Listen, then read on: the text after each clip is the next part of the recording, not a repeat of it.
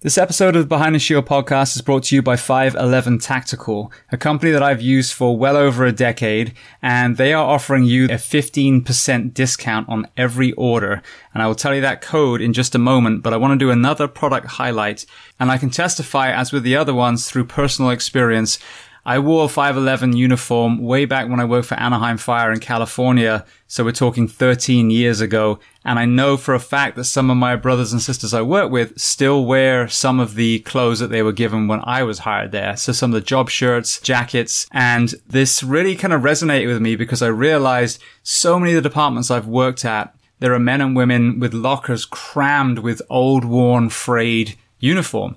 And that really represents wasted budget. So to have uniforms with durability means that you don't have to purchase them as often. Now you can apply that budget elsewhere. Another area they've really focused on is redesigning their women's first responder uniforms. I am a skinny 6-foot-tall man, and some of these uniforms I'm issued literally hang off me like a trash bag, and I can imagine it's even worse being a female first responder. So they have really taken that into account and redesigned the cuts so they're far more flattering to the female firefighter, first responder, medic, etc. On top of that, several departments I work for have gone from job shirts to polo shirts. 511 has those. And then to underline a product I've already talked about, they have the footwear. I wore the CST slip-on boot for a long time from 511. And now the Norris sneaker that you've heard me talk about is a lightweight duty boot that puts far less pressure on the ankles and knees, the back, etc. So as I mentioned before, they are offering you guys a continuous 15% discount.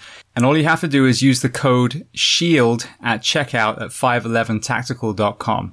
So once again, code SHIELD at 511tactical.com.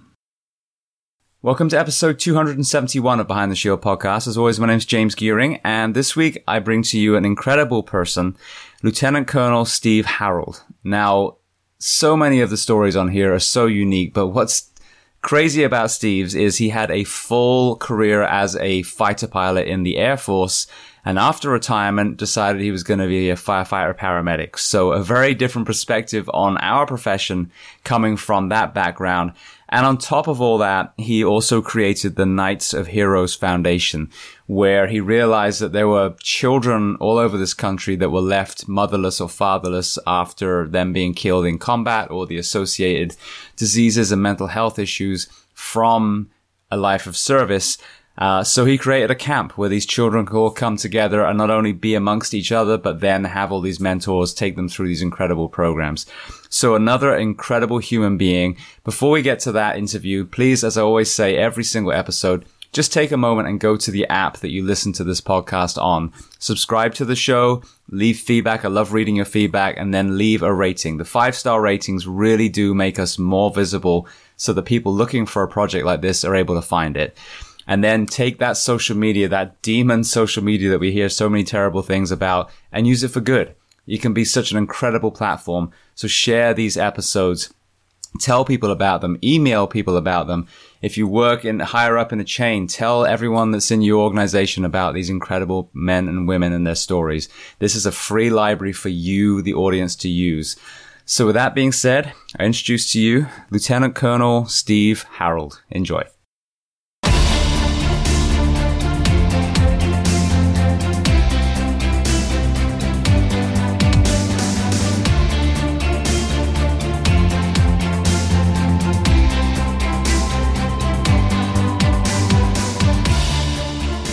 So Steve, I want to start by saying thank you so much for taking the time to come on the podcast today. Well, I appreciate the opportunity. I'm really excited about this. And I want to say thank you to Chris and Sam Adams, who we had on recently, for connecting us as well. Definitely. Those are some amazing guys. All right. So first question, where are we finding you on planet Earth today? I live in Windsor, Colorado, which is kind of a suburb of Fort Collins, north of Denver. Brilliant. Were you born there? No, I was actually born in Germany. Oh, really? Yeah, my dad was in the Army, so we lived all over the place throughout my formative years. And then I ended up going to high school in Colorado Springs and then college up at Colorado State. Beautiful. Whereabouts in Germany? Heidelberg. Great. Now, I always ask people this that have traveled a lot when they were younger.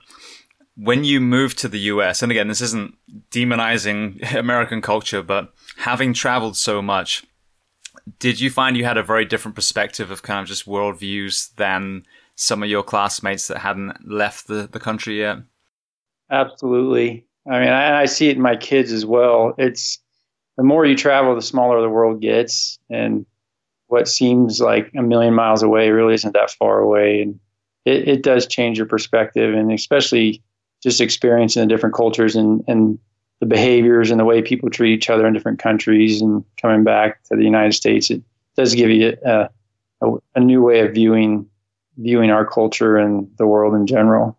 Yeah. Yeah. And I love this country. I think it's a beautiful, beautiful country, but there's that kind of kickback. Like if you make any kind of criticisms to say, well, this country's actually doing this particular thing better, there's that kind of pushback like, well, if you don't like it, get out, versus being proud of where you are and saying, look, we can make this even better if we take this from Denmark and this from the UK. So it's interesting being non-American, having to kind of tiptoe around progress and innovation without getting kickback of, well, why don't you just go home then, Brit? That I could see that. And it's amazing that different parts of the country do things so differently as well. But I mean, there's certainly things we can learn from other parts of the world. And I would say the people that tell you to go somewhere else are the ones that haven't been anywhere else. So. Yeah. And I'm not going to anyway, so it's a waste of breath. All right. So you said your dad was in the Army. What kind of role did he have in that armed service? He was a armor initially, served in Vietnam, and then went into more of the logistics side of things as he progressed through his career. Right. Now, we talk about the mental health side on the show as well. Did he ever struggle with anything? Did he ever talk to you about kind of his mental journey of being in not only the service, but being deployed? He didn't really. I mean, he never talked to us about his time in Vietnam. That was one thing that we just didn't talk about. He also served in the Gulf War, which was a wildly different role than what he did in Vietnam, and that he was very open about. Right. And then your dad was in the Army. What did your mom do? She stayed at home with us. I have a brother and a sister as well, so she was a stay-at-home mom. Brilliant. Okay, so obviously you ended up doing a profession where you need to not only be fit, but certain weight as well. Were you an athlete or a sportsman when you were at school? I wrestled started in junior high all the way through high school, did some track as well. A little bit of wrestling in college just with the club. But I've always been a runner. That's really been what's, the cornerstone of my physical fitness has always been with running. Right. Now, what is it about running you think that you liked over, say, team sports or combat sports? With wrestling and running, it's kind of just you don't have to, which is maybe kind of self-centered, but I really just enjoyed being out there on my own and kind of doing my own thing. And that kind of translated into flying a single seat aircraft in the Air Force. I just really like, just time with myself, and the running is it's an escape, and you're just alone with your thoughts, and it's a fantastic way to stay in shape. And unlike bike riding where it takes 4 hours to get a good workout, you can go out for a 45-minute run and it's awesome. Yeah, absolutely. Well, then with your dad being in the Army, tell me your kind of journey from school and choosing the Air Force. Well, I think anyone who grew up in the military family will attest that service, the desire to serve, it becomes ingrained in you as you grow up in the military. And it almost is as if there's really nothing else. It's all you really want to do. So my sister joined the Navy for a little while. My brother joined the Army, and then I joined the Air Force. And to be honest with you, my dad just said, don't join the Army. It's kind of funny because there's that rivalry. But, the Air Force just always appealed to me because flying airplanes was always something I wanted to do. Now, your journey in there, and obviously we hear that, very, very select few people make it into the cockpit. So what attributes of your kind of upbringing do you then God, I'm struggling for the right word now. Tied into you having all the skills needed to become a pilot? I mean, a lot of it is luck and timing, really. When I joined the Air Force I graduated from college in '93. It was the end of the Gulf War. There was a huge drawdown. There were no pilot slots for anyone at the end of '93.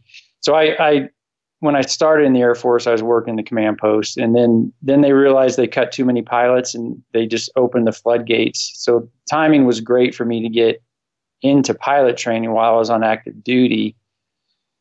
And then once in pilot training, we had a lot of opportunity for fighter cockpits, and so it goes back to timing. So there were certainly better candidates in the years prior to me going into pilot training that didn't have the opportunity to fly fighters, but I just got lucky, and with timing and all, there were pilot slots available and there were fighter cockpits available because of the shortage. But I mean, growing up, my dad was a great role model, and just learning to pursue your dreams and having someone there that can tell you, just set your goals and work hard to attain them. That's really there really isn't anything that you can't accomplish that you set your mind to. It was kind of the mindset that I went into pilot training with. Right. Now, physically, how do they test for the bar as far as being a pilot? Because obviously you can't carry extra weight, and you have to be able to deal with the G-force, and I'm sure the endurance side is pretty taxing as well. So how do they test physically to make sure you guys can cut it as far as the entry, and are there any kind of annual standards that you have to maintain? Well, every Air Force member has to pass the PFT, the physical fitness test, and that includes running, push-ups, pull-ups, sit-ups. So everyone, there's a bar that's set for just to serve in the military period.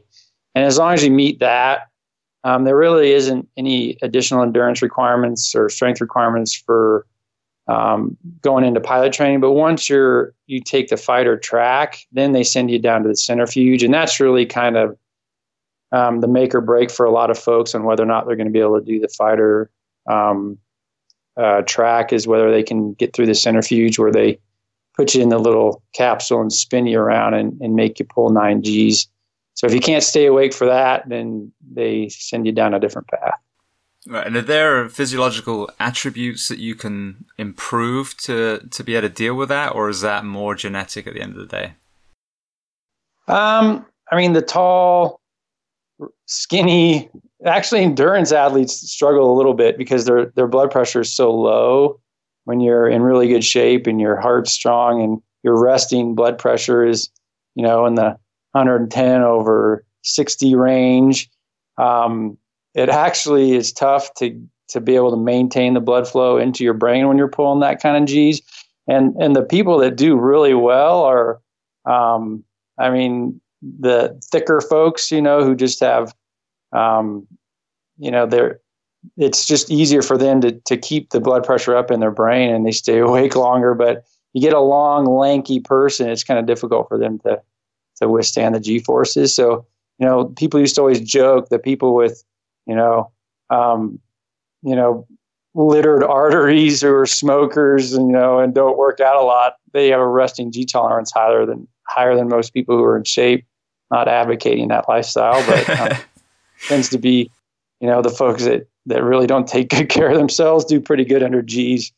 But there is an endurance piece of it. It is tasking to pull a lot of Gs for a long time. So you do have to have some endurance, and a lot of it's technique, and they teach you how to withstand the forces.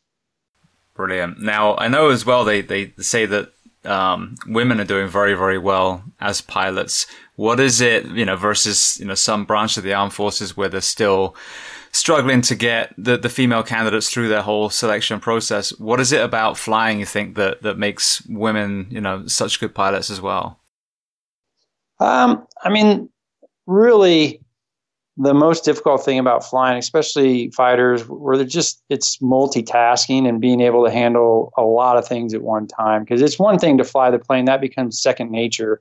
But when you have a radar to work and a targeting pod and radios and keeping situational awareness on where your flight members are, and you're doing all that while you're thinking about where your bomb's going to drop. And so it's being able to do multiple things at one time. The task management is really what makes people fantastic pilots.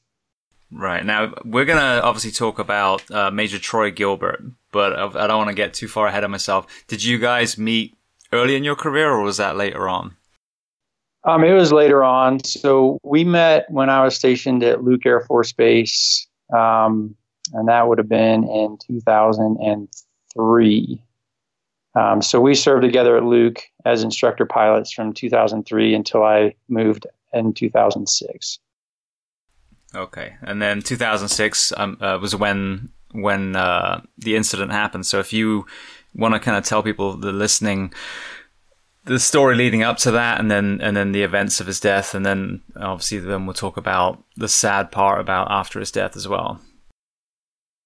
Well, Troy was one of those people that, he just makes you feel good when you're around him. He's a devout Christian, amazing family man.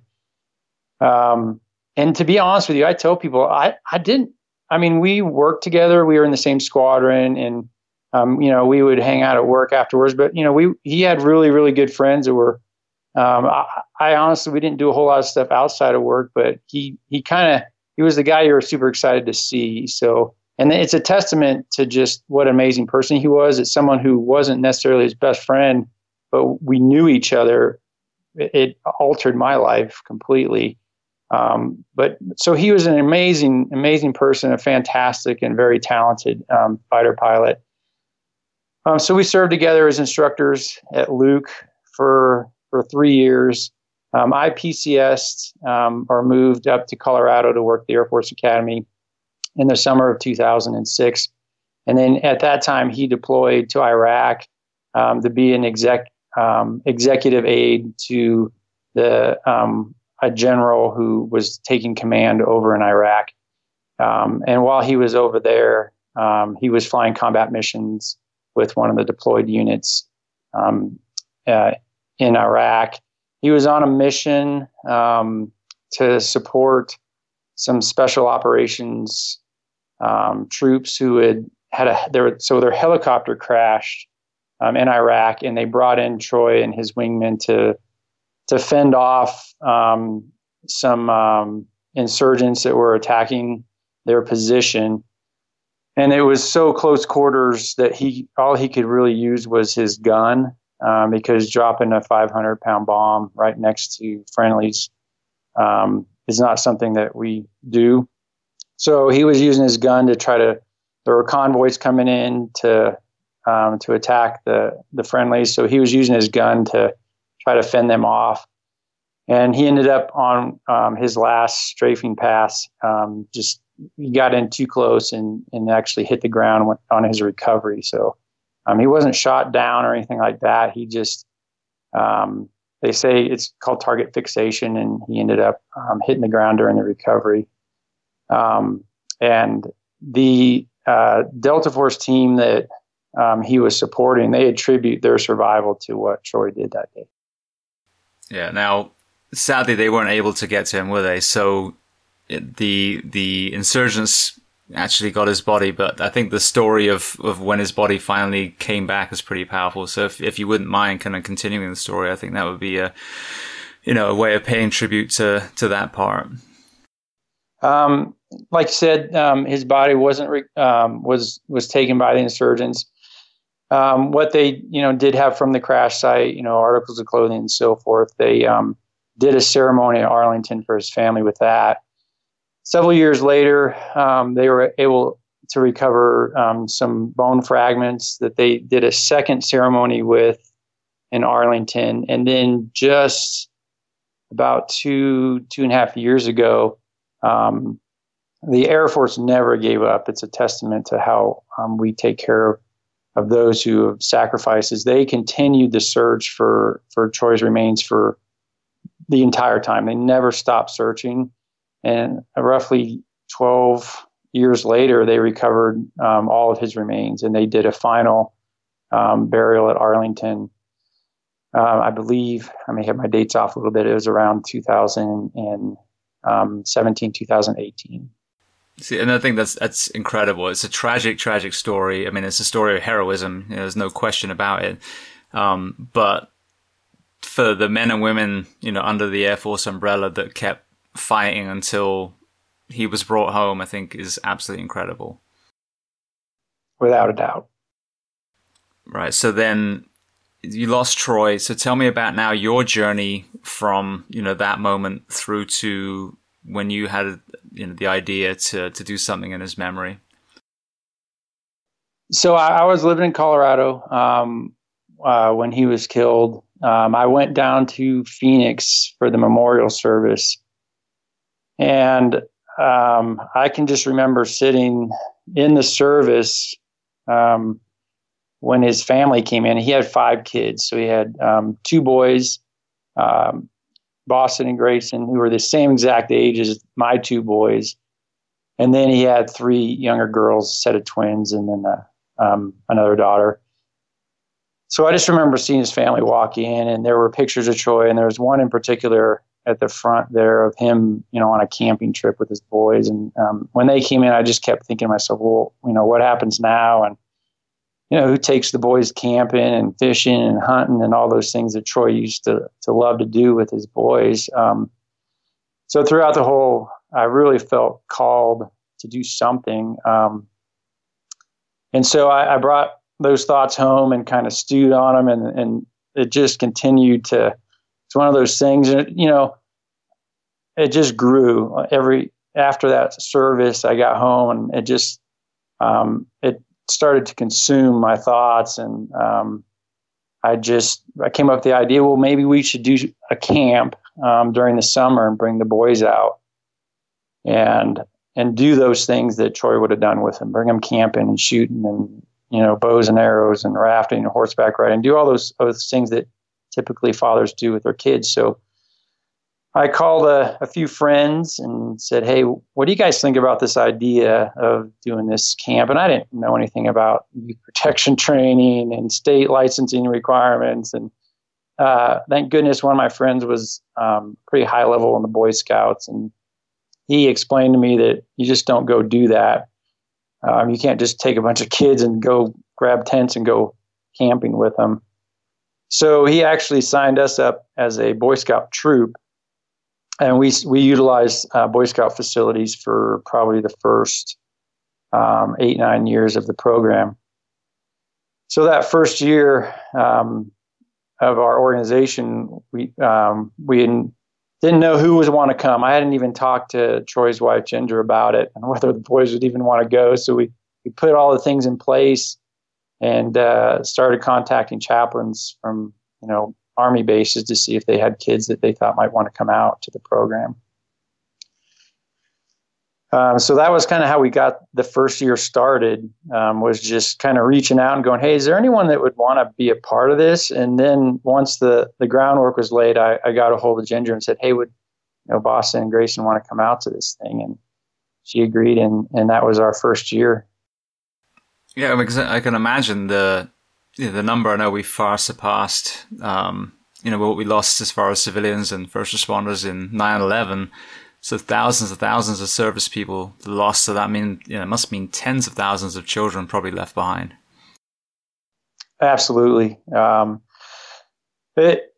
What's difficult with a program like this is, first, we didn't know, is anyone going to come? So before you invite them, you got to make sure you have the groundwork, because if you invite them and then you say, well, actually it didn't work out, that'd be kind of sad. So we laid all the groundwork, we set it all up, we did some fundraising, and it's hard to raise money for a program that doesn't exist. So I was prepared to do like a home equity line of credit to pay for the first year, but we got really lucky. We were blessed to have people who put the money forward for us to pay for that first year. And then once the groundwork was laid, then we sent out the invites, and that first year we had 16 kids that came out.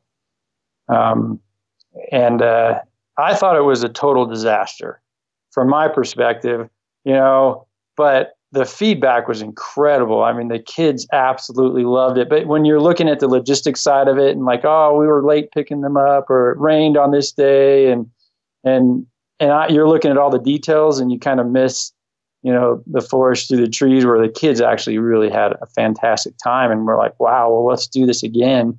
And then it just, it grew from there.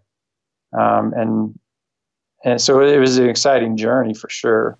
Now, early on, what was were there any kind of stories that stuck in your mind as far as, the kids' perception and how it helped? Well, I mean, what was really stuck out in my mind was the trust that the moms had in us. I mean, if you can imagine having lost, a husband, and you've got kids to raise, and what the moms told us, and they continue to tell us, is they just felt like, well, what am I going to do now? Who's going to teach them these things that my husband would have taught them? And so having these moms we've never met bring their kids to Colorado, because they came from all over the country. We just have there's a handful from Colorado, but most of them came from out of state. And for them to come up and just drop their kids off and trust that we're going to take care of them, I mean, the burden of responsibility was somewhat overwhelming. But it was, that first year, and it's nerve-wracking too, because I had never worked with kids who had lost anyone before. So you're kind of tiptoeing and, don't want to say the wrong thing. And really, they just want someone there to listen. So, we took the mindset of, if they want to talk, we're here. We're not going to prod or anything like that. And we just want to be good examples for them. Let's just go have a good time. And so, that first year, just seeing the kids, especially the kids that had real recent losses. I mean, that first year we had, in 2007, it was in the height of, some of the worst losses we had experienced. And these kids are, 6 months, a year away from having lost their father. It was extremely difficult for them. And we just really wanted to just be there for them and just let them relax and have a good time and know that they were surrounded by kids who were in the same situation. And that really is where we saw so much of the healing, is when you bring these kids together and they can relax in the atmosphere, knowing that all of the kids who are there today have lost their father as well. Then they can let their guard down, because most of these kids are, they're going to school and they're the only person in their school who lost their dad in the military. So now they're surrounded by this group who understands what they're going through, and watching those kids interact with one another. There were kids that I've known for 10 years that still won't talk to me about their dad, but the first year they're there, I'm walking behind them and listening to them talk to this friend they made about their dad. I'm like, I've been working with you for 10 years. You never talked to me about him. You've known this kid for 2 hours and you're opening up. So that the healing that took place between the kids just interacting has been. That is amazing. I actually went and visited a friend of mine who was participating in a burn camp they had at the fire academy here. And it was the same thing. Like, all these kids had these burns. And again, I'm sure they were probably the only burn injured child in their school, and now all of a sudden they're comparing scars, with all these other kids they've been through, and the stories of how they got burnt, and, their healing, and, understanding what debrading is. I mean, all these things that no other kids probably had any idea about. They were in that tribe again. And you could see just from that, I was only there with my son, I don't think it was an hour. And, I could see it just as they ate lunch and that break when we came in. So I can imagine, again, the healing power of being in a tribe of like-minded people. Absolutely. And that's how we open up every camp. And we've done it every year since the beginning, is that first night, we call it our candle ceremony, so the kids they'll circle the campfire and everyone's holding a candle, and we start the flame with one kid, and they'll introduce themselves and say their dad's name and what branch of service they were in.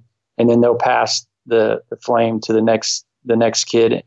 And then everyone has now introduced themselves and just, real quick, hey, my dad was in the Army. And some of the kids, they're not even able to do that, but, they'll just pass the flame. We don't push them to do it. But by the time the flame comes around, everyone's standing there with a candle. They all know that it's a safe place. We've all been through similar circumstances, and they know that they're amongst a brotherhood, and then behind them are their mentors that are standing there to support them. Yeah, that's a beautiful symbol. Actually, I've got a picture hanging in my office right here, and it says, "Thousands of candles can be lit from a single candle, and the life of the candle will not be dulled." And it's so true. You know, I mean, that kindness, you share it. It doesn't take anything from you, but yeah, so that's a very powerful symbol. Absolutely. Right. So another element of the camp is obviously you guys are outside, and I'm sure some of these kids are probably in urban or suburban settings that maybe don't, get to do that very often. How much do you attribute to the healing side of nature to these kids' journeys? I mean, I can't say enough about what it means to just be outside, and a lot of what we're trying to do is introduce them to things that they've never experienced.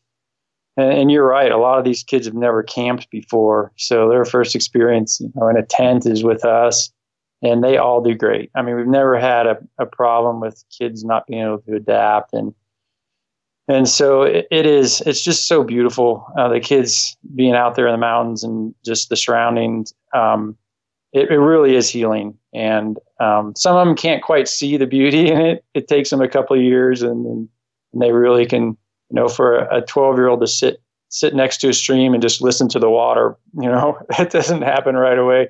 They learn to appreciate it. But yeah, the idea was, let's just pack this week with activities. And we match each child has their own mentor. So if we have, the first year we had 16 kids and 16 mentors. And as we grew, we always had the same number of mentors that we had kids. And so they're walking next to those kids that whole week, and that relationship develops. And we do it all. I mean, we shoot shotguns, and we do archery, horseback riding, whitewater rafting, mountain biking, rock climbing, zip lining, ropes course, canoeing, hiking, fishing. I mean, it's amazing what you can pack into 7 days. We teach these kids that, there is nothing you can't accomplish in life that you set your mind to. And the only limitations, and that's the beauty of being in America, is, you can do whatever you want. The opportunities are available to you. If you limit yourself, that's the only limitations you'll ever have. And so, we're not here to teach kids to be expert zipliners, because that's not a future in ziplining. But what we're teaching them is, this is going to be scary. It's going to challenge you. Just learn to overcome that, and that will translate into, it's scary to go off to college and move away from home and make new friends. But if you can overcome your fears, then you're going to be able to do whatever you want in life. And so that's why we do these things that are scary or frightening. And every kid has a different something that, they're uncomfortable with. That's why we do so many different things. Some kids are afraid of the water, but they're going to go rafting. Some kids are afraid of shooting guns, so they're going to shoot guns. And some kids are afraid of heights. And so that's why we do rock climbing and ropes course and zip line. And watching them overcome those things, and it's fantastic. And what we've noticed, and I don't mean to stereotype, but in a typical family with a father and a mother, it's usually dad that's kind of, pushing kids. Hey, you can do this, get out there and get back up on that bike. I know you crashed, and wipe the dirt off, climb back on, and let's go. And so without, and again, I'm not trying to stereotype. There are plenty of moms that we work with that are the ones that are like, you're getting up there, so I'm not discrediting at all what these amazing women do for their families. But typically we find that father's the one kind of pushing them outside their comfort zones. And so that's kind of where we step in and go, look, we're going to be there for your kids, and they're going to cry sometimes, and they're going to, skin their knees up, and we're going to tell them to wipe the dirt off and get back up there. Yeah, I can imagine as well with the ropes course and facing your fears, to have a constant, something that why would you think otherwise, that when I wake up the next morning, my mom or my dad is still going to be there? And to have that taken away, I can't imagine what that does for faith or trust in a child's mind, that, if that parent can be taken away, then how scary does that make everything else in the world? That's absolutely true. I mean, that's one of our challenges too, is developing those relationships.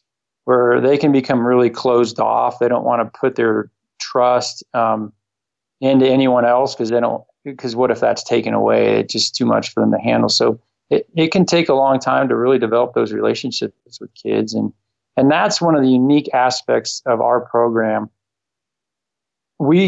There's always a place for these kids to come back to. They don't age out. And we are here until we have one of our very first campers, Aaron, he started with us in 2007 at the age of 13. And he comes back as a mentor now, and he's 25 years old. And he's still very actively involved in the program. And that goes for all of our kids. There's no, sorry, you turned 18, you graduated high school. Good luck out there. We're rooting for you. We bring them back, and they continue to remain a part of our program. And there are very few things out there that every year we're here to welcome them back. And those relationships that they make, we do our very best to keep the kids with the same mentor throughout their journey. And we keep them in the same group. So if we have our new batch of 11-year-olds start up, they'll spend their entire time together. And by the end of it, they are a super tight-knit group of kids. Yeah, that's incredible. And it's been such a powerful observation to hear so many people that have been on this podcast that have been through just, a host of trauma. I mean, such a diverse spectrum. But the one common denominator that seems to be so healing is when they discover, they get through whatever the initial thing was, pull themselves out, but then they start realizing that they can help others. And when they start helping others in that mentor role, that seems to be even more powerful and even more healing than when they were the recipient of the mentorship. That's absolutely true. Our graduates is what we call them. They are really becoming the cornerstone of our program. We're turning more and more over to them. So they serve not only as mentors, but we've got our grads running the individual programs. They run the ropes course. They're taking over the climbing. They're taking over the shooting, where they come back on staff. We're starting an internship program this summer where we'll have grads out at the camp all summer long doing, working throughout the summer and planning our activities and so forth. So, our vision is in 5 or 7 years that this organization is run by its graduates, those that have, gone to college and, they are now coming back to take over the program, because they know more than anyone what works and what doesn't work and what these kids need to hear and what they need in their lives as they grow. It's amazing. Now, just as a tangent for a moment, obviously you've got the mothers and fathers that were killed in action, but we have another group of men and women that make it back and then succumb to injuries or, God forbid, even succumb to mental health issues and take their own lives. Do you have any of the children from those families come to the camp? We do. So our criteria for starting the program is, parent who died while in service. So that could be suicide. It could be cancer related. It could be active, combat related deaths or training accidents. There really isn't any delineation if they're serving. And they died in essentially line of duty death, then they're welcome to our program. One caveat that we do have, and this is a point of consternation for a lot of people, is, the core of our program is providing the mentorship that they're lacking. And so if mom is remarried and they have a healthy relationship, the kids are doing well, bringing them into the program really, it actually, in some cases, it isn't really that great for the kid because they're doing well. They have the mentorship that they were missing. And so we asked, if they've remarried and things are going well, then just leave room for the kids that don't have anyone in their lives, because it's a small program and we only bring in about 7 new families a year, but we'll have about 20 applicants every year. So it's kind of a delineator is, hey, is there anyone providing that mentorship that they're missing? And if there is, then leave room for someone who doesn't have anyone. So that's really the criteria. But as things are winding down with combat operations and so forth, more and more of the families that are attending are not actually combat related, but a lot of suicide related deaths and cancer related, those types of things, training accidents. Yeah, well, and I was going to say I love that. Obviously, I don't love that. It involves people passing away, but I love the fact that those are all being included, because I mean, I see the same in my profession. We call line of duty death, oh, you got killed in a house fire, but a firefighter who's seen 20 years of trauma and hasn't slept every third day, who succumbs to their own mental battles, that's not viewed as line of duty death. And I completely disagree with that. I think, like you're saying, whether it's a title or not, these are all men and women who have served. And if a parent is lost from any of the side effects of that, then they should be under that umbrella. And for those kids, I mean, if you can imagine the difficulty, the extra difficulty that causes when a parent commits suicide is, a lot of these kids will express, is it something I said? Is it something I did? Is this my fault? And the struggles are very unique to that type of loss. And it can really wreak havoc on a child trying to get their mind around what happened is, why did this happen? Or did something, could I have avoided this, or could I have prevented this? And so when you can get those kids together, that's really, it's super powerful. So it is a different type of loss, but it's one that's no less, painful and difficult for the children to come to grips with.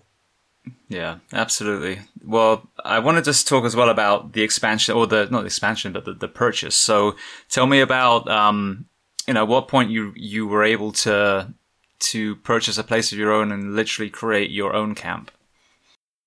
Well, I mentioned how it started in 2007. We had 16 boys, and it was for boys only initially, because we couldn't quite figure out how would we bring in girls and who's going to mentor them.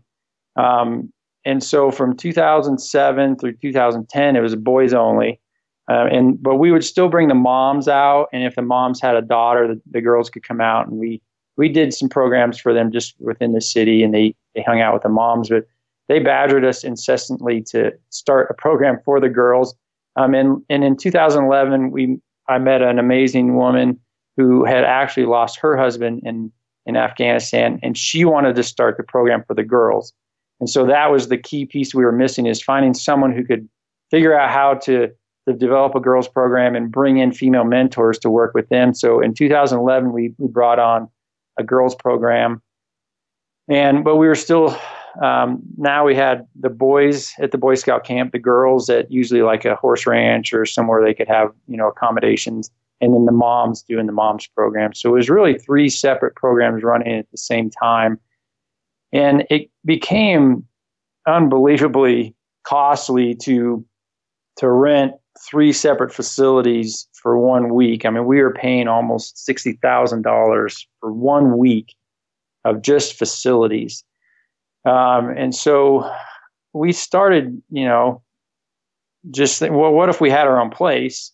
We could run programs throughout the year, and I can't imagine it's going to cost us $60,000 to maintain this facility.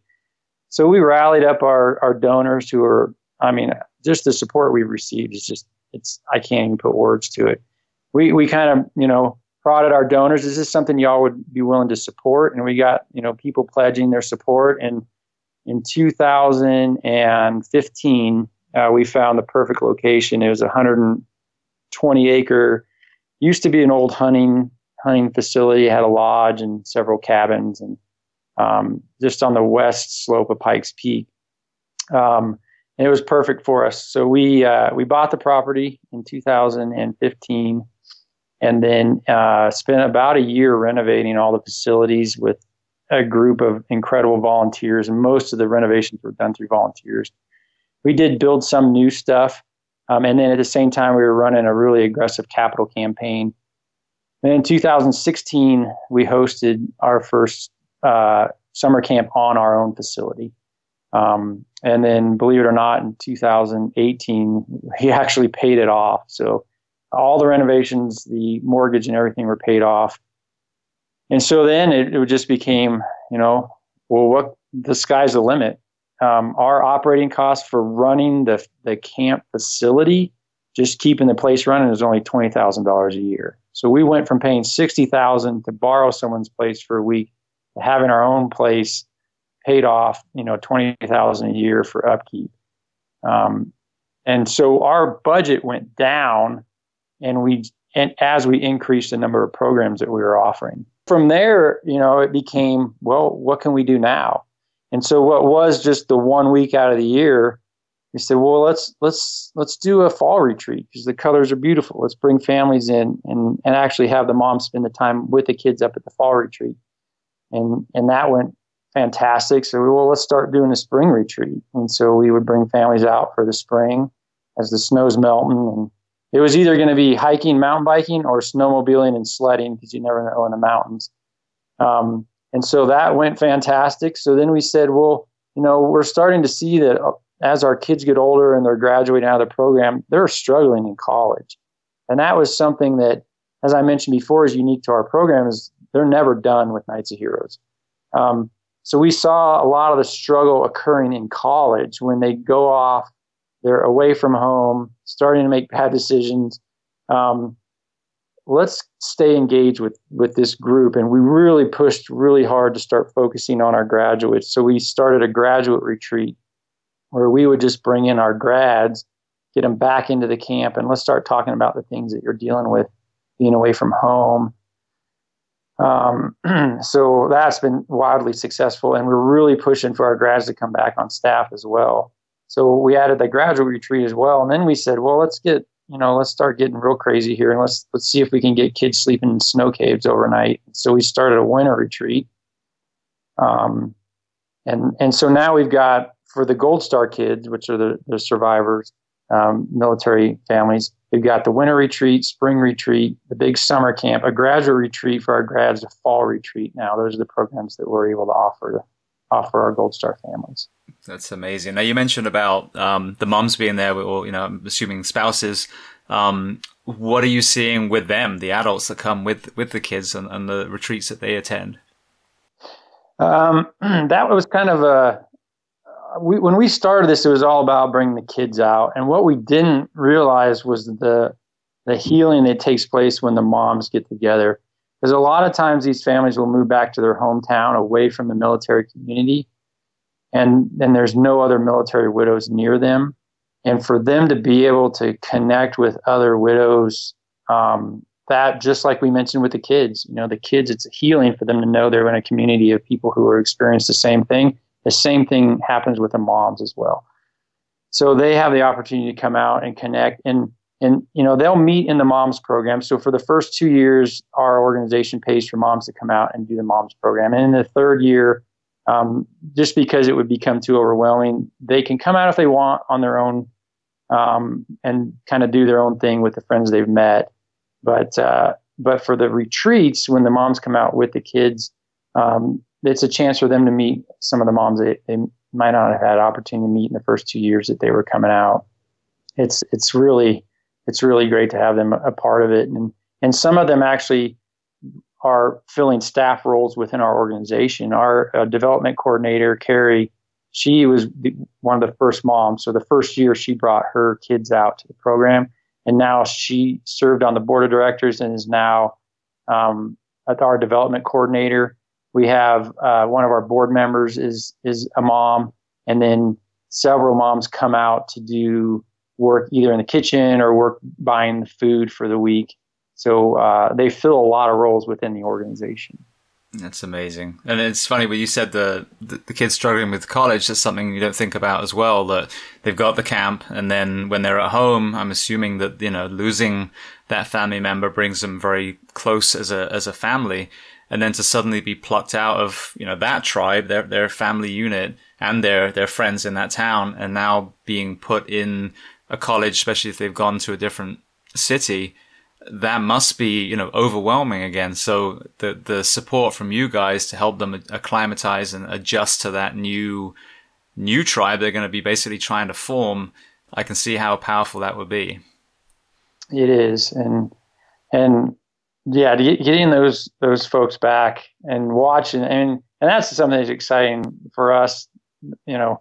we're 13 years into this now, and to see, that 11-year-old that started in 2007, who's now 23 and getting ready to graduate college. I mean, it's super powerful and motivating. We've had incredible success. We just completed a survey of our graduates, just to kind of gauge where they're at. And we have 97% of our graduates going on to higher education.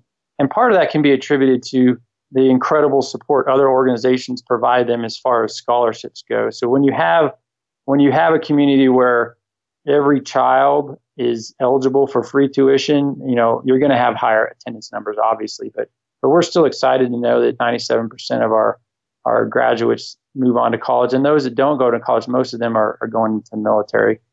And we have, 100% of our grads say that they would recommend this program to other families. So it's, we're seeing the fruits of our labor, over the last 13 years as we watch these kids grow and just into thriving young adults. Yeah. And I know, from a spiritual point of view, the dads are looking down from, heaven or the universe or whatever people, take as their philosophy, and seeing their kids being taken care of and seeing that ethos of no one left behind truly being lived, I think, is incredible. And I think this is something that more and more people need to hear about, the true brotherhood and sisterhood of, the armed forces and the first responder community. These are stories that I think truly underline that philosophy. And I mean, anyone that volunteers with the program or is a part of it in any way, I mean, most of them have kids, and when they tuck them in at night, they're thinking, if something happens to me, I really want there to be someone there for my kids. And that was one of the powerful things that drove me, to start this all was, Troy's kids were the same age as my boys, and I was still actively flying, and it was something that I thought about all the time. Who's going to be there for my kids, and I want to make sure that there's, because every father or everyone that we've lost has had that same, what happens to my kids if something happens to me, especially as they go off to deploy. And it drives people really to want to be there and support those who have given everything for what we have. Yeah, but I think it's people like you that lead as well, and I mean that wholeheartedly. It's getting people like Ryan Parrott and so many of these other servicemen and women and first responders and civilians that have seen a problem and not just turned away. They've actually said, all right, well, rolled their sleeves up and say, well, let's address this problem, because clearly no one else is taking care of these kids or these adults or these soldiers, whoever it is. And it always amazes me that these men and women I have on the show that have already given so much, already served their community in the profession that they're in, and refuse to say, I've done my bit, that's it, but find another problem and then starts bringing solutions, I think is incredible. And I think most people want to help, but a lot of people just need to be led. They need to be given the opportunity to help with some direction. I agree. I mean, it's in us all, especially as you get older, you enter that part of your life where it's time to make things better for the next generation. And like you said, sometimes it can be difficult to find what is it that drives you and what is it that your heart is into. And we've been blessed at Knights of Heroes to have, we've got a core of 150 just devoted volunteers that just give their time and energy and resources to make sure that this program works. And it's just uplifting to see the caliber of people that come out to support this program is phenomenal. And it is incredibly uplifting to just be out there surrounded by these folks. Yeah, no, I'm sure it must be amazing for the kids and also for you guys just to be around like-minded people. Right. Well, you said about you were still flying, so I'd love to kind of hear the fire department stories. So tell me about, what your decision was to retire initially and then the transition out of the military. When I was in the military, I I mean, all pilots, really the flying is, people don't understand, is their secondary job. You all have a job, and then you fly when you're not doing your primary job. And that can be anywhere from, being the life support officer, or, there's a number of jobs throughout. And the older you get, the more the other job, overshadows the flying piece. So I spent a lot of time as an inspector general or running exercises.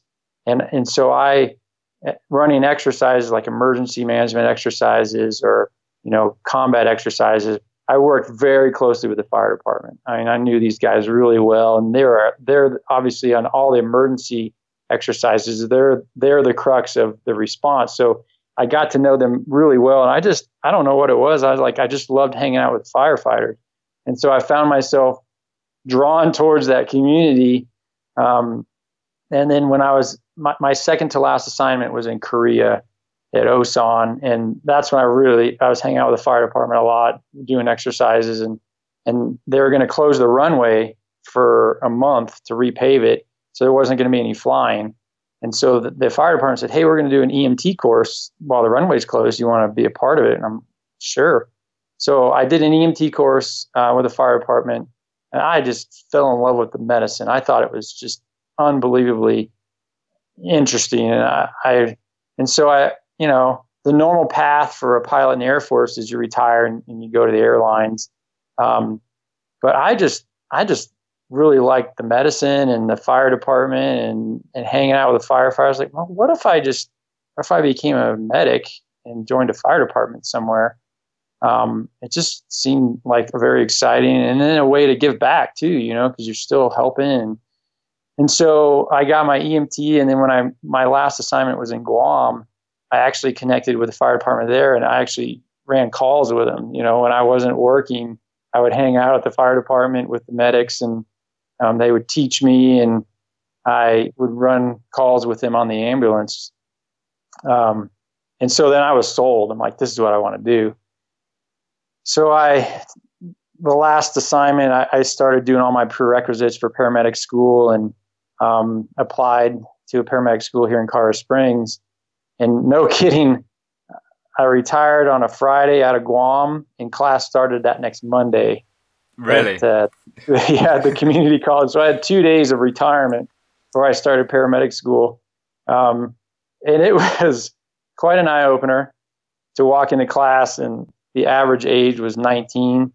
And here I am, a 45-year-old retired Air Force pilot, sitting in paramedics class with all my 19-year-old friends. But I tell you what a great group. I mean, I enjoyed every second of it. And I've told them all, I've done a lot of schooling in my days, and paramedic school is the most difficult school I've ever attended. You heard that, everyone, from a lieutenant colonel pilot. I tell you, it just stretched me. And so I was about 2/3 of the way through paramedic school when I got hired on with the Colorado Springs Fire Department. And I was so happy. So I had to stop paramedic school to go to the academy. And then about halfway through my fourth class year in the fire department, the department said, "Hey, you can go back and continue where you left off with paramedic school." And the school was gracious enough to let me just kind of rejoin the next class. And so I finished paramedic school about the same time I finished my fourth class year. And that's where I really connected with Chris and Sam, because they proctored me on the fire department when I was going through my paramedic training with the department. And I tell you, the respect I have for those two guys, it's incredible. You're not going to find better paramedics. And, they always say a true testament is if you could pick the paramedic to respond to your family in crisis, who would it be? And it'd be those two guys. So I learned from them. And so it was probably only about a year or so that I served as a medic on the fire department. And I loved being on the crew. I loved, the excitement of the job and running calls, but it just wasn't what it didn't work out for the family because, we were so used to, 21 years of going to work and coming home for dinner. And now my kids were, one was off in college and the other was in the middle of high school. And now I'm working shifts, and we were grossly undermanned in medics, and we were doing a lot of mandatory hirebacks, and mix that with the difficulty of actually being on the line and finishing paramedic school was a huge drain on the family. And after it just reached a point where, my wife and I said, this isn't really what we wanted for retirement. Working harder now than I ever have in my life. And we didn't come this far to not be able to be together. And, we're doing 15 shifts a month or 20 shifts a month, and being away from home that much isn't really what we wanted. And there was the reason I didn't go to the airlines, because I didn't want to be on trips and spend, most of my nights in a hotel. So now I'm spending most of my nights in the station. And as hard as it was, we decided what's best for the family is that we just not continue in that profession. So it's a testament to the firefighters out there that are, it is a difficult job. And the families that support them through all that my hat's off to them. It just wasn't something that we could do as a family. And so I went back to flying. Right. And it's so interesting to get that perspective. I can't think of anyone else on planet Earth that probably went from, pilot to firefighter medic. But, firstly, the paramedic school part, I'm right there with you. I went through medic school when I was, on the job as well. I was actively working, put myself through school in a totally different school. So I didn't have any support from the department at all.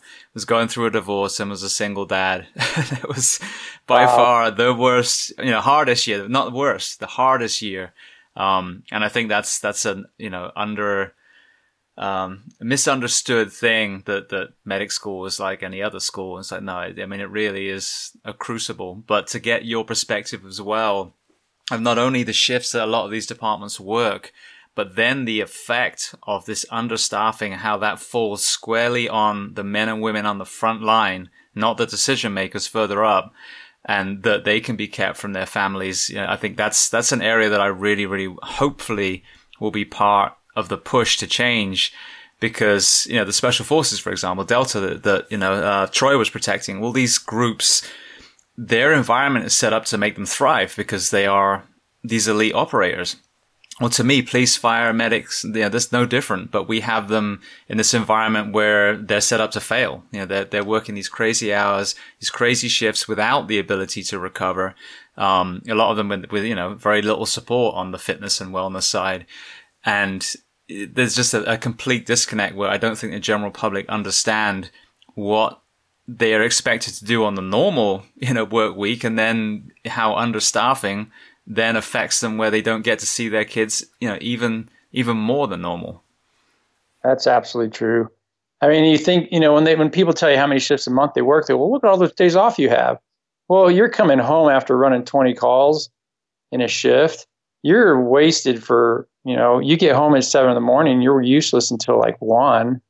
And then you have, 8 hours till you go to bed and go back to work. So it's not just when you look at the number of days off, a firefighter or a police officer has, you got to remember there's recovery time that's got to take place, and that's time away from your family as well. So it boils down to not a whole lot of time at home, and it is difficult. My wife, she told me, we've been through deployments, we've been through pilot training together, we've been through everything. That year that I was on the department finishing medic school was the most difficult year of our marriage, for sure. Yeah. And the thing is, there's two sides to the coin. The job itself, just like you said, is amazing. It was by far, my calling. Ironically, I wanted to be a fireman when I was a kid. I was told I was colorblind. I could never do it. And then years later, realized they were full of shit, and I did become a fireman. But, and the pilot was the other thing I was told I couldn't do. But I think I would have been a shitty pilot, so it's probably a good thing. So that's not about complaining. These men and women love doing what they do. But Absolutely. Like you said, the part that makes it brutal is not the job. Even the things we see, if you have the rest and recovery, I think we are the kind of humans that are resilient to see these things, and we have to process them properly. But the way we're working these men and women is literally killing them. There's no question. And so it's so interesting to see you with such an incredible, story up to that point, to be able to be dropped in the middle of that. And like you had, like, what the hell is going on here? Absolutely. I think, there are those that enter the department early and they get married, and it's kind of the lifestyle that they become accustomed to is a little easier, maybe, I guess, for if it's all you know. But to come from 21 plus years of this is what we're used to, it's such a drastic change that, it's, I got to tell you though, I've been truly blessed that I'm actually able to keep my medic license. We're part of the Teller County Emergency Management System now. Our camp is, and we're actually recognized as an EMS facility. And our medical director has been extremely gracious in allowing me to maintain my medic under him as part of the EMS community up in Teller County where the camp is. So that was something that I was just super bummed to leave, but I'm actually able to remain somewhat engaged in the EMS world with the Teller County folks. And so, I'm able to, because once you you let that medic expire, it's too difficult to get back. So I'm actually able to maintain that and act as the medical authority during our programs up at camp. Excellent. Yeah, I'm working on being a volunteer firefighter paramedic here. I'm a volunteer now, but actually getting signed off as a medic as well, so I can do the same kind of thing. Because I retired out last year, really to focus on this project and really make it bigger and bigger. But there's no way in hell I'm letting my medic lapse. No way in hell. It's way too much work. Holy smokes! Yeah. For sure. So, all right. Well, then, just to kind of put a bow on the career path. So, was it flight instruction that you went to after the fire department? I did. I spent a year getting back into the flying, working with an organization down in Pueblo that does the initial flight training for military candidates. And then after a year there, my wife and I decided to move up to Fort Collins, and that would be a 4-hour commute. So I just started instructing up here at the Fort Collins Airport. And about that time is when I actually went on staff with Knights of Heroes, because the more and more we kept adding to our programming list I really wanted to stay all volunteer. I just couldn't do it and still get by. So I actually went on staff as paid staff for Knights of Heroes a little more than a year ago, and then flight instruction on the side. And a big part of the flight, going into flight instruction was my oldest son wants to be an Air Force pilot. So flying with him kept me engaged in flying. I just really love teaching. It's just, the reward is incredible when you bring someone who's never been in a small plane and now they've got their commercial license. They're going off to get a job somewhere. So it's just been exciting. I make my own schedule, and it ties in perfectly to the program because I can schedule around our programs, and anytime the weather's not good or something, I can focus on Knights of Heroes. So it's a perfect marriage between the two jobs. Brilliant. Now, just again, another tangent for a moment. Obviously, in the start of the Afghan and second Iraq conflict came from hijacking of planes, and I've seen when I was young a lot of the plane bombings and hijackings that happened even back then. As a pilot and also a military pilot and an instructor, what are some of the innovations you've seen in commercial airlines that are making it safer now? I'm probably not the best to speak to this, but I do know that, there's been changes to screening and, for passengers and training that the flight crews go through has changed dramatically. New cockpit doors that are more secure, air marshals. Those are kind of the things that I probably know more of that just from reading the paper than I do being in the community. But, in the civilian flight instruction side of it, there's not a whole lot that we do. There's different screening for students. So in order for someone who's not an American citizen to inter-flight training, that has changed a lot.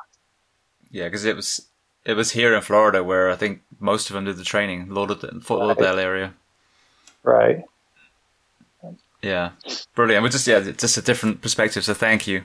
So I'm going to do some wrap-up questions, but let's talk about the camp more then. So, as far as donations, what is it that you're looking to do next with the camp, and how are people listening, how can they help? Well, one of our new things that we're doing up there, and this came from my time as a medic, was I really didn't have, and I don't think most Americans do, understand the depravity that exists within the United States. And, as everyone looks at the United States and, oh, no one goes hungry and no kids are in need. Man, I saw things as a medic, and you can attest to it, I'm sure as well, that what happens to this kid now that his dad just overdosed on heroin, his mom's already in jail. And looking at little kids, and you're like, well, this isn't fair. I mean, this kid didn't ask for this. And there is significant gap in the system. The state, they're doing their very best to take care of these kids that don't have anywhere else to go. But there aren't state-run group homes, especially in Colorado. There's not like, they pull this kid out of this crappy situation at 2 a.m. and they bring him to the state home and they're there to be taken care of. And that doesn't exist. There are foster families that stand ready to take in families, kids at 2 a.m. But if they're not answering their phone or they don't have anyone available, the social workers just sit there and and then, so what's filled the gap is you have these incredible organizations with, just like the people we're talking about, they see a need and they step up. These charity organizations have started group homes to fill that gap.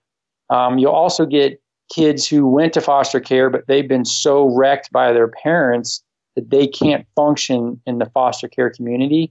Either they've been, abused as kids and they just don't know anything else, so they don't act appropriately in foster care, and the foster parents go, we can't handle this. Another gap, there's nowhere to send them. They can't go to juvenile hall because they didn't break the law. And so this is where these other group homes will come in and fill that gap. So we partnered recently with a group called Rocky Mountain Kids, and they run foster homes, 5 foster homes in Colorado Springs, 1 for girls and 4 for boys. And these are the kids they can't find foster care placement for. And, and they're also a group that, all these organizations are scared to, because they're high risk. And so these kids have no opportunity to really do anything. So we partner with them. We said, we'll take them up to camp and show them, we'll challenge them. We'll do the same things we're doing with our Gold Star kids. And these kids, it's been an incredible journey. We've been working with them about a year. We've had probably 7-8 day camps with them. And then we had 1 3-day, 2-night mini camp last summer. And we're bringing them up, and they're incredible kids. They are victims of their circumstances. No 12-year-old, if they're messed up, it's because they were messed up by someone. So we're bringing these kids up, and we're speaking into their hearts. And what do you want to do when you get older? There's nothing, they've been told they're worthless and, no one wants you, and that's why you're here. And now we're bringing them up there, and the group homes do a fantastic job of building them up too. But to have other people speak into their lives and go, look, you can put the past behind you and you can move on from here. Because it's just, their outlook is very dismal. I mean, there's, when they turn 18 or 19 and they age out of that foster care system, they're done. Like, where do they go? And so we're working with those kids now, and it's been extremely rewarding because we have this incredible facility, and a lot of the difficulty in running the programs for the military kids is the logistics and getting them in. And we've been blessed by Southwest Airlines, gives us 250 tickets a year to bring these kids from all over the country. And so the logistics and the travel portion is the difficult part of planning the events for the military kids because they're from all over. But for the local kids in these foster homes, I just call them and go, hey, I'll meet you up at camp tomorrow. One of the homes will bring up their staff and 10 kids, and we can teach them how to, cut down trees. And, we'll spend half a day working and half a day, doing something fun. So they'll swing a hammer for half a day, and then they'll go out and ride mountain bikes for half a day. It's been an extremely rewarding experience for us, and it's mutually beneficial for the kids and the folks that run the homes. So that's been part of our focus recently is amping up that program. We just want to, get them up there as much as we can. We're also partnering with a group up in Nebraska that offers some hunting opportunities for our kids as well. So that's really the direction we're headed, is just more and more opportunities for not only the foster kids, but the military kids, and then bringing our graduates into the fold to take leadership roles within the organization. Well, firstly, it's incredible. And I applaud you again for, widening the girth of your project now, because you're absolutely right. And I don't think there's anyone listening to this that's in the first responder position who hasn't seen exactly what you're talking about. And it's an interesting perspective being a first responder, because you hear, you see, for example, crime, you see the drug addiction epidemic that we have going on, and people refer, oh, that guy's a bum. No, that guy's actually an Iraq veteran who was hooked on pain pills after he came back with his back injury, and now he's homeless. There's a story. And the same with so many of these other ones. As you've seen, you walk into these communities, like, how could you not end up completely fucked up growing up in this household? Like you said, that the dad's a gangbanger, the mother's, working the streets. And again, how did they get to there? And you reverse engineer, and then you look at our drug policies and the way we do prisons in this country, and, education and all these areas. And it's like, are we setting these kids, especially in some of these poorer areas, up for failure and just repeating the cycle over and over and over again? And what you guys are doing is you're stopping that cycle. You're breaking it, and you're showing these kids that your history doesn't define you. Of course, it's going to factor in, but surrounding them with great mentors, with great people who are out there and walk the walk, who they can actually get buy-in from. I respect this guy. He's a soldier. He's a pilot. I think is exactly what we need. We need to stop the ones that have already been hurt, and then stop hurting the new generation that's growing up.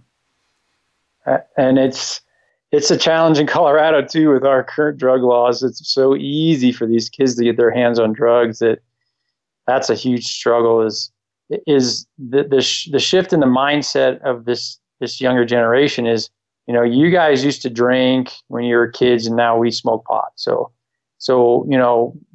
get over it. And it's become so normalized, especially in Colorado, that it's not, you smell it everywhere. And these kids have such easy access to it. And that's usually, and the kids hate it when we use the term step drug.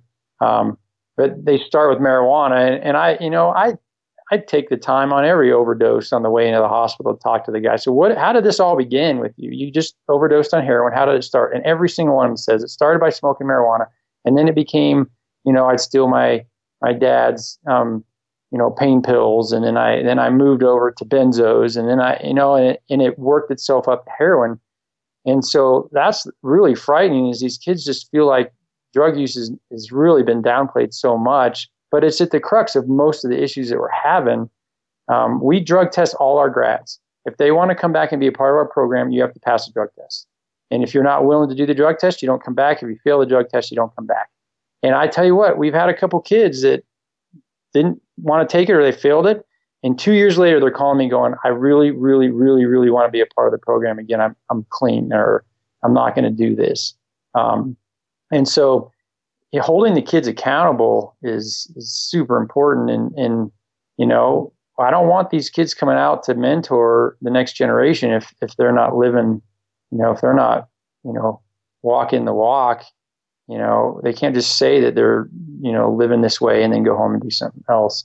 But yeah, like you mentioned, when you look at it, it just continues. When you have parents who are abusing drugs and are are criminals, their kids, that's all they see. They can say all they want about, hey, don't do drugs when you grow up, while they're smoking a joint. The kid's going to do what he saw, or she saw their parents do. It's just, it continues generation after generation. And I tell you what, it could be one thing you tell a kid that will just burn in the back of their mind, and it can completely change the outcome of their life. Especially if they've come to trust you, and you've developed a relationship to where what you say, they'll actually listen to you, and it can change everything. One weekend believe it or not, can change a kid's life. Because when you sit them down and go, what do you want to be in 20 years? And they go, I don't know. That's the scariest thing a kid can ever tell you. I don't know, whatever. But if they say, I really want to be, a chemical engineer, but there's no way I can do that. But you go, okay, well, stop right there. You want to be a chemical engineer in 20 years. What has to happen 10 years from now, 5 years from now, 2 years from now, tomorrow? And if no one's ever laid that out and to the point where they go, so you're saying it's possible, then they're just going to continue down the path they're going. Yeah, no, I agree completely. And it's funny when you're talking about the marijuana, the benzos to opiates. I think that's what people are starting to realize with drugs as well, is they'll reach for whatever if there's a void they're trying to fill mentally, and viewing these drugs as a band-aid for an underlying mental health trauma, and I think that it's interesting. I've talked about this before, but Portugal did something very, very different, and they decriminalized drug use, not to promote it, but the opposite. They had the worst crisis in Europe. And so the addicts, instead of becoming prisoners like we do, you have whatever and you get locked up and you start that spiraling downward, they got filtered through addiction programs, mental health counseling, job creation, education. And they literally reversed it within less than 10 years. So I agree the actual drugs themselves are an issue. But I think the reason why so many people are reaching for them, and obviously the elephant in the room is alcoholism, which is perfectly illegal. We see all over the place. That is the conversation we need to have, rather than, a war on drugs, because that ends up on a war on addicts. And that clearly hasn't benefited people, because we have, like 10 times the amount of prisons and prisoners that we had 50 years ago. But these children, if the trauma is addressed, they're not going to need to reach for anything to escape from the real world, because they're enjoying the real world. And that's what you guys are showing them too. Like, this is clarity. This is nature. This is how awesome it feels to go down a inflatable boat down a river. Try not smiling then, Right. So I think, that is such a great way, because I agree. Of course you can't, if you've got things in your system, that you have to draw the line. But I hope that as a nation, we understand that if we address the mental health side versus, looking at the symptom, which is the drug use, then right, we're really going to get to the root of it. Absolutely. Brilliant. So then as far as donation then, so how people listening, how can they support? Well, we have a website, knightsofheroes.org. That's KNIGHTS of heroes.org. People can go on there. They can read about the programs we offer. They can read testimonials. There's links to, 250 testimonials from families on what it's done for them. And there's also a way to donate online if people are able to support the mission. We've been blessed with all the volunteers that we could possibly have. And that's one difficult thing, is people who want to, maybe they don't have resources, but they have talents to give. It's just difficult in this organization. The way we bring in our mentors is, it started with this trusted core of 15, and then that guy or gal knew someone who would be great. And so when I talk to the moms about, hey, trust me, we'll take very good care of your children, I know all the mentors, or this trusted mentor knows this mentor. So we're not actually in need of mentors, because that's what we get a lot, is people will start calling and go, hey, I heard about your program, I'd love to come out and help. And I'm like,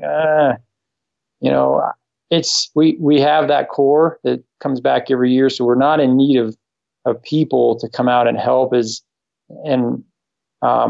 difficult as for me to tell people, hey, look, we're good on the mentor side, because I know there are a lot of great people out there that really benefit the program, but it's just so difficult for us to make sure that we have exactly the right people. And for me to answer to the moms and go, I know every one of these mentors, your kids are in good hands. So we don't need the help with the volunteer wise, but the financial support is always helpful. And we've done we do a great job with fiscal responsibility. We have what we call the bake sale criteria. If we're not willing to take that $25 and change that little girl who did a bake sale for us sent us, if we're not willing to spend her money on this, then we're not gonna spend the money on it. That's brilliant. And then again, it sounds so efficient. I'm big on efficiency, and I love the fact that I can sit here in Ocala, Florida at my office desk and talk to you in Colorado. It's a very efficient thing as well. And what you guys have done with purchasing your own camp is, again, you've got this very lean infrastructure so that all the money is going to the actual things that you need to get the kids in the camp. Absolutely. Yeah. Fantastic. All right. Well, I want to transition to some closing questions so I can let you go. The first one I like to ask is there a book that you love to recommend? It can be about what we've discussed today or something completely different. Absolutely. I didn't mention this when we were talking about starting the program. There was a book called Raising a Modern Day Knight. And I was so Troy told me to read that book. It was one of the last discussions that we had before I moved. He said, you got to read this book. It's about raising your boys. And you're going to love it. So I was actually reading that book at the time of his death, and I was on the chapter of the absent father wound, where it talks about the difficulties and struggles of a child if they've lost their father. So it was, that was extremely powerful. So that book, Raising a Modern Day Knight, it kind of outlines the kind of how we structured the program, and that's kind of where our name came from, Knights of Heroes, and we follow that knightly role and being noble and those kind of things, and our tenets of manhood kind of come from that, and we use those same tenets for the ladies as well. Be bold, be responsible, be a leader, accept responsibility. That all comes from that book, Raising a Modern Day Knight. Another book I recommend to the moms is From Innocence to Entitlement, because that's one of the things we really struggle with these kids. Our nation has been extremely gracious to support these families. What happens sometimes is they develop a sense of entitlement. So they show up and go, what are you giving me for free, at this program? Because there's so many programs they bring them out, they just shower them with gifts and they want to show their gratitude in monetary or, gifting. We bring them out. They get to keep 2 of the shirts. They give everything back. They leave with 2 shirts, and in their first year, they get a family crest, which is kind of a momentum of their time there. And My Lineage, which is a fantastic organization, provides those for free. And then when they graduate, they get a sword. Everything else is, we're not here to shower you with stuff. So that sense of entitlement is something that we focus on squashing, because it's a horrible thing that's happened, but it doesn't entitle you to, certain behaviors or whatever. And people aren't here to give you stuff. So that's a great book as well, From Innocence to Entitlement, about how some of the younger generation feels so entitled, and what do you have to offer me? Yeah, I think that's many generations. I think that's a cancer of society. And I think if you're not waking up saying, how can I make the world a little better? But you got your hand out and either give me more, or I've done enough, so I'm not going to help anyone else, which is another one that kills me. I think all generations, certain people could learn from that book. Brilliant. And then I do want to do a plug, seeing as they connected us. Life and Death Matters is the one that Sam and Chris Adams just wrote as well. So I'll plug that in there again. Great book. All right. So then, same question, but a movie. A movie. Oh, wow. Stumped me on this one. All right. While you're thinking about it. Okay. I'll think about that. Are you going to be watching Top Gun 2?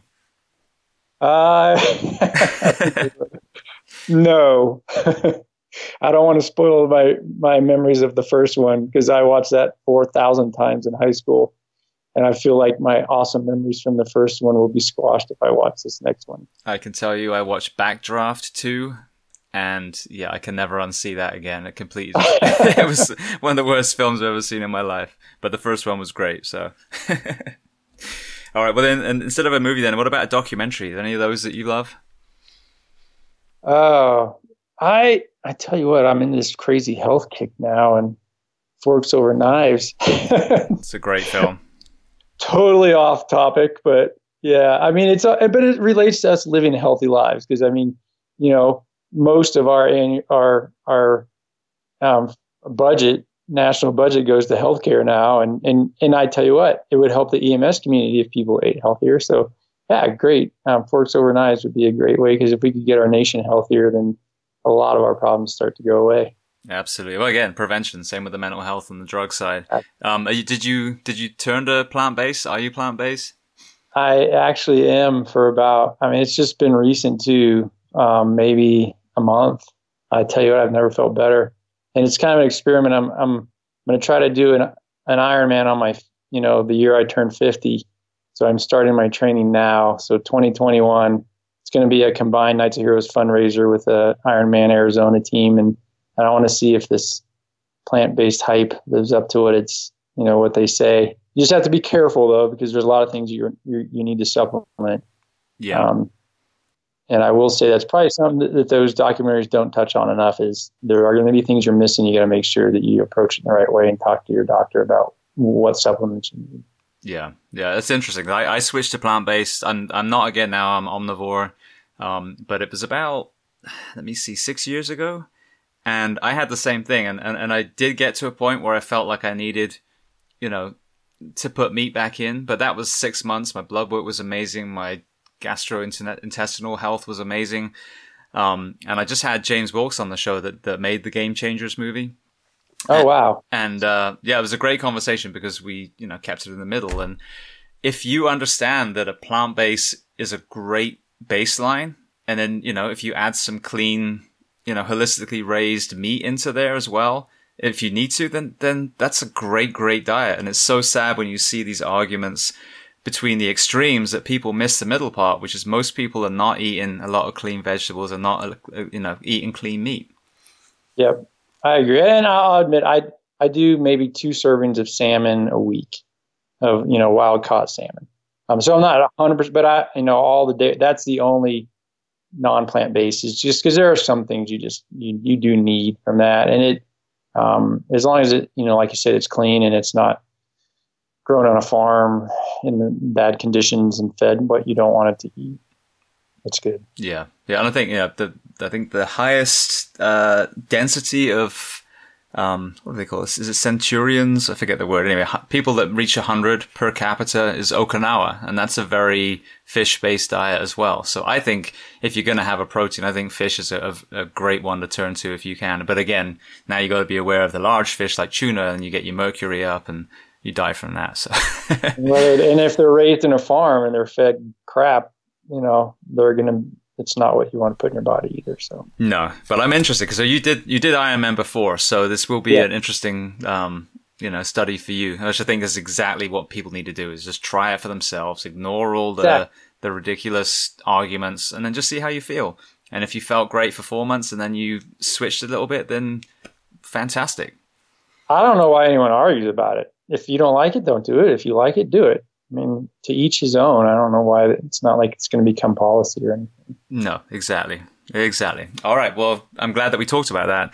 So next question, is there a person that you'd recommend to come on this podcast as a guest to speak to the first responders and military of the world?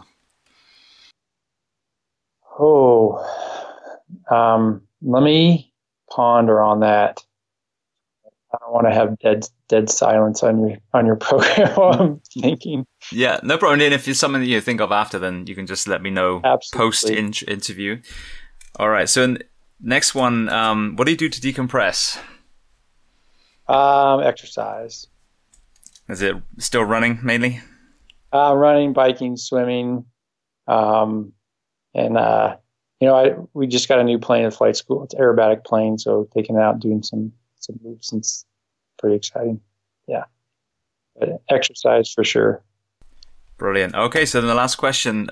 We talked about the website, but where can people find the Knights of Heroes Foundation on social media?